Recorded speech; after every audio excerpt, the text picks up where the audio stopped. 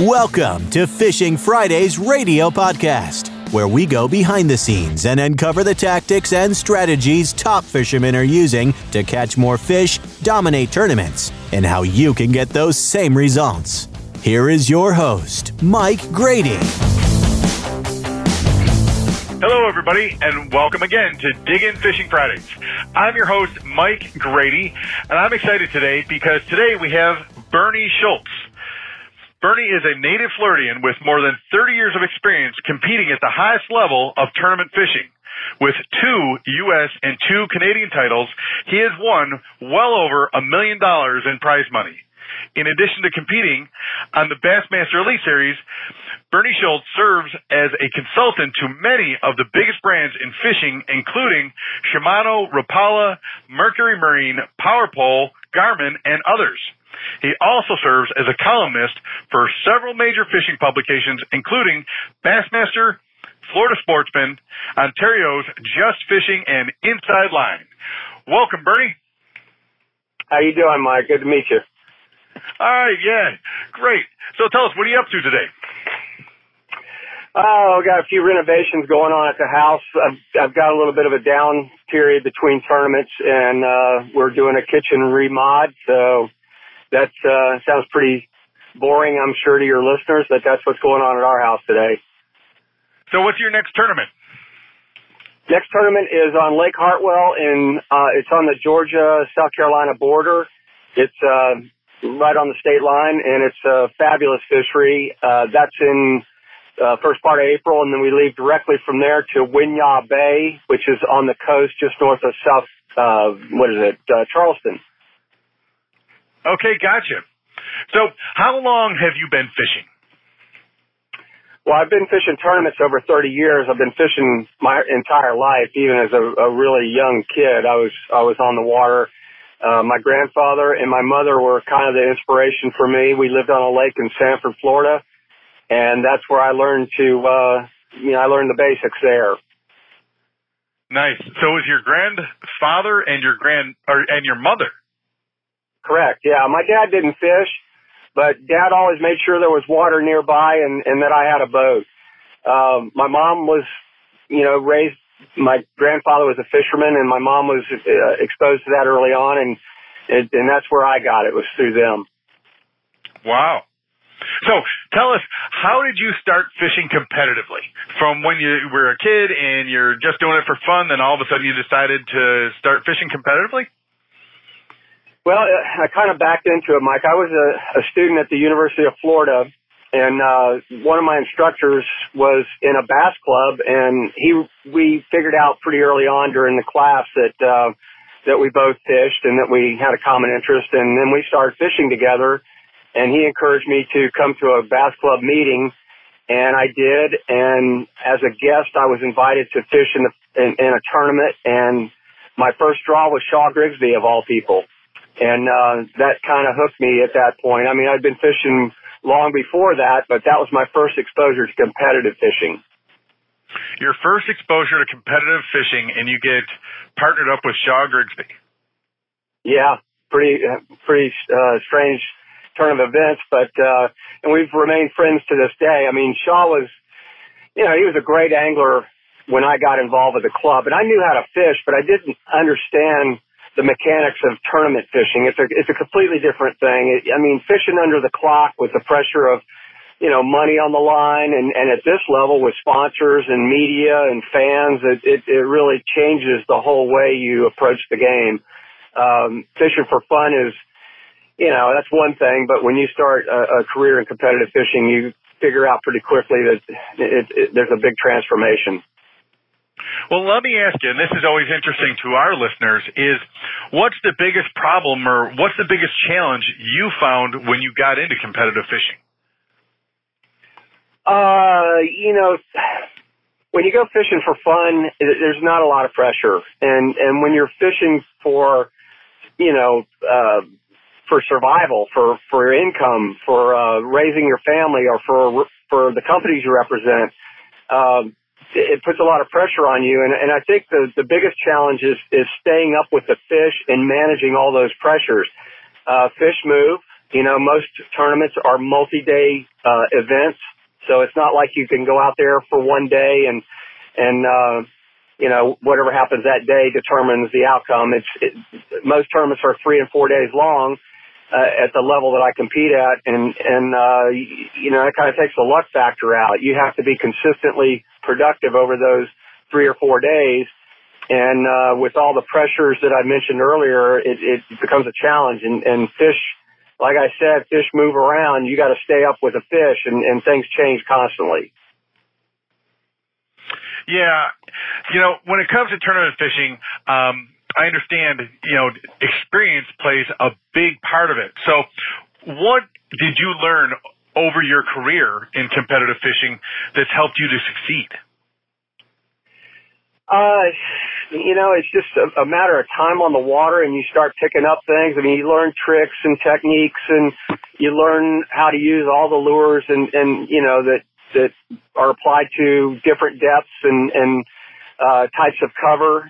Bass are cover-oriented creatures. They like to be around things usually. That doesn't mean that they're not free-roaming. There are free-roaming fish. There are schooling fish that just travel chasing bait fish. But for the most part, bass are cover-oriented, structure-oriented. They relate to something, and it's the lessons I learned throughout my career trying to figure out how the bass are relating to key structures or features of a body of water that kind of has helped me survive. Right. So let me ask you, when you're going into a tournament, especially at your level, and it's going to be a multi-day event, do you put together a plan of attack for each day or one plan of attack for all 4 days? Well, ideally, you want a single plan to work throughout a 3 or 4 day event. But, like I said earlier, fish have fins and they use them. I mean, they move and they do different things. Their mood changes. Weather constantly changes. Even if you have stable conditions, the fish sometimes make a dramatic change in their habits. So it's constantly adapting and trying to figure out what the fish are going to do next. Usually there is some consistency with minor variations, but there's some days when it's dramatically different where you have to scrap what you're doing and start from scratch. And I always ask this of the people that we interview is, do you find that, do you have a set limit of how much time that you'll work a specific plan, and if it's not working, then you move on right away? Or are you one of those anglers that's more of a feel kind of person?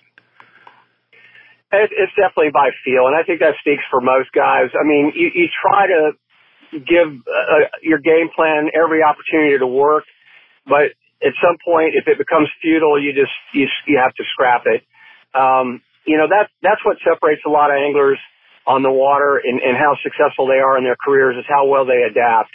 And you have to adapt constantly. As the sun gets higher, the water begins to warm, or if you have a cold front come in during the hours of competition, I mean, things are going to change.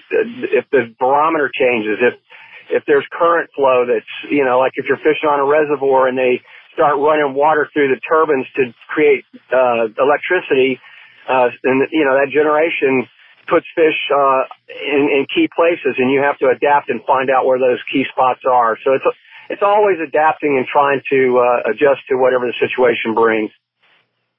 What do you find is the hardest part about implementing your plan when you have wildly changing variables?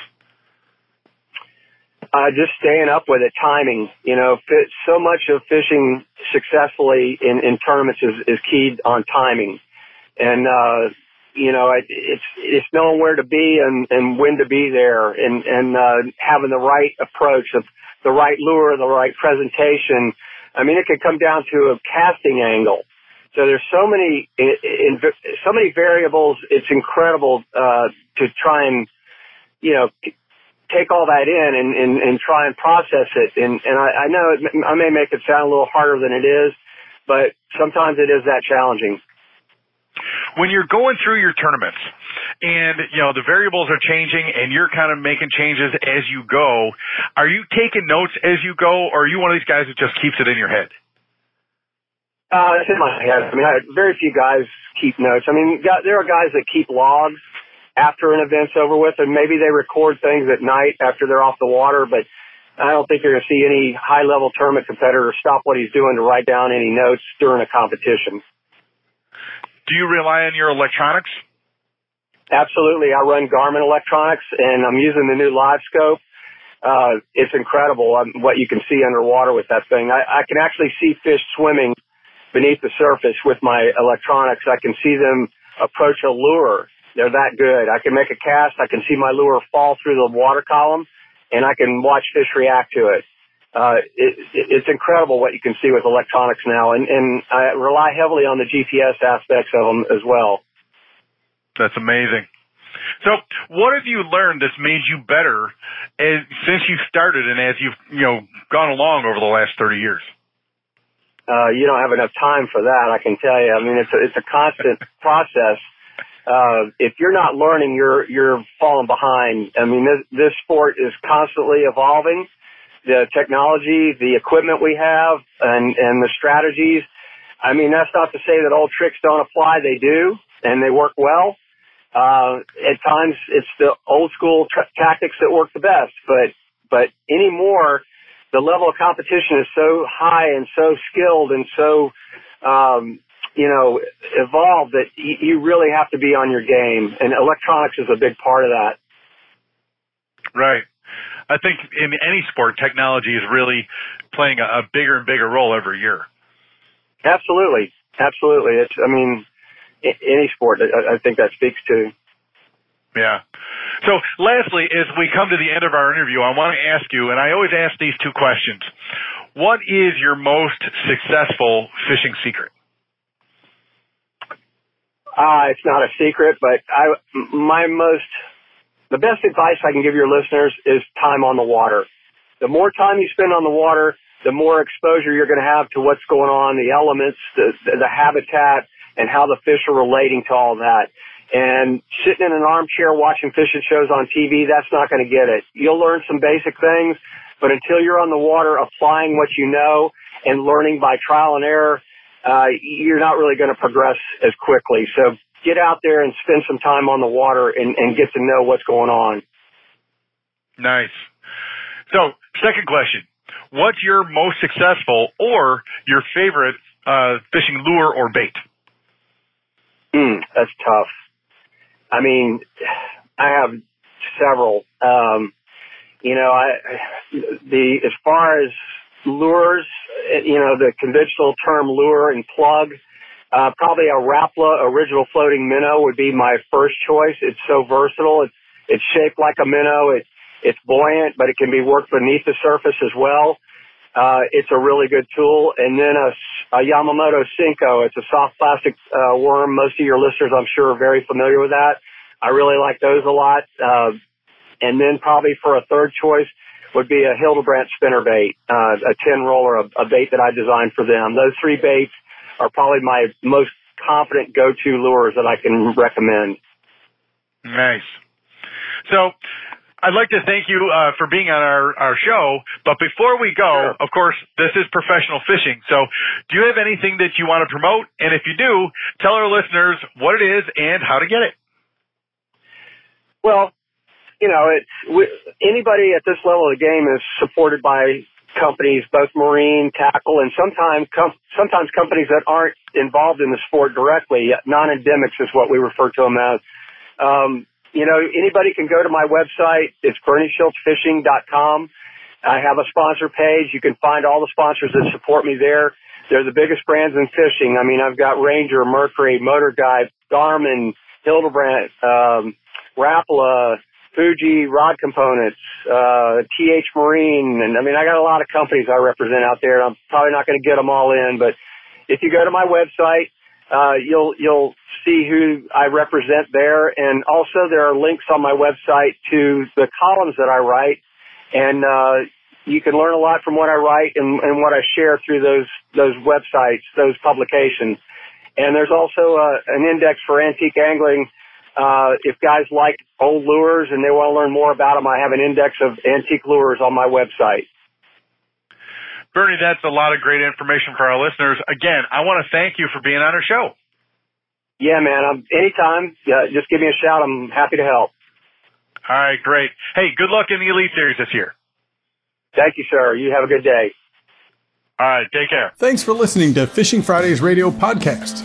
If you'd like to be notified anytime we release a new episode, just hit subscribe and like this episode. Or you can subscribe over at fishingfridaysradio.com. In addition to that, we would love to send you a free gift.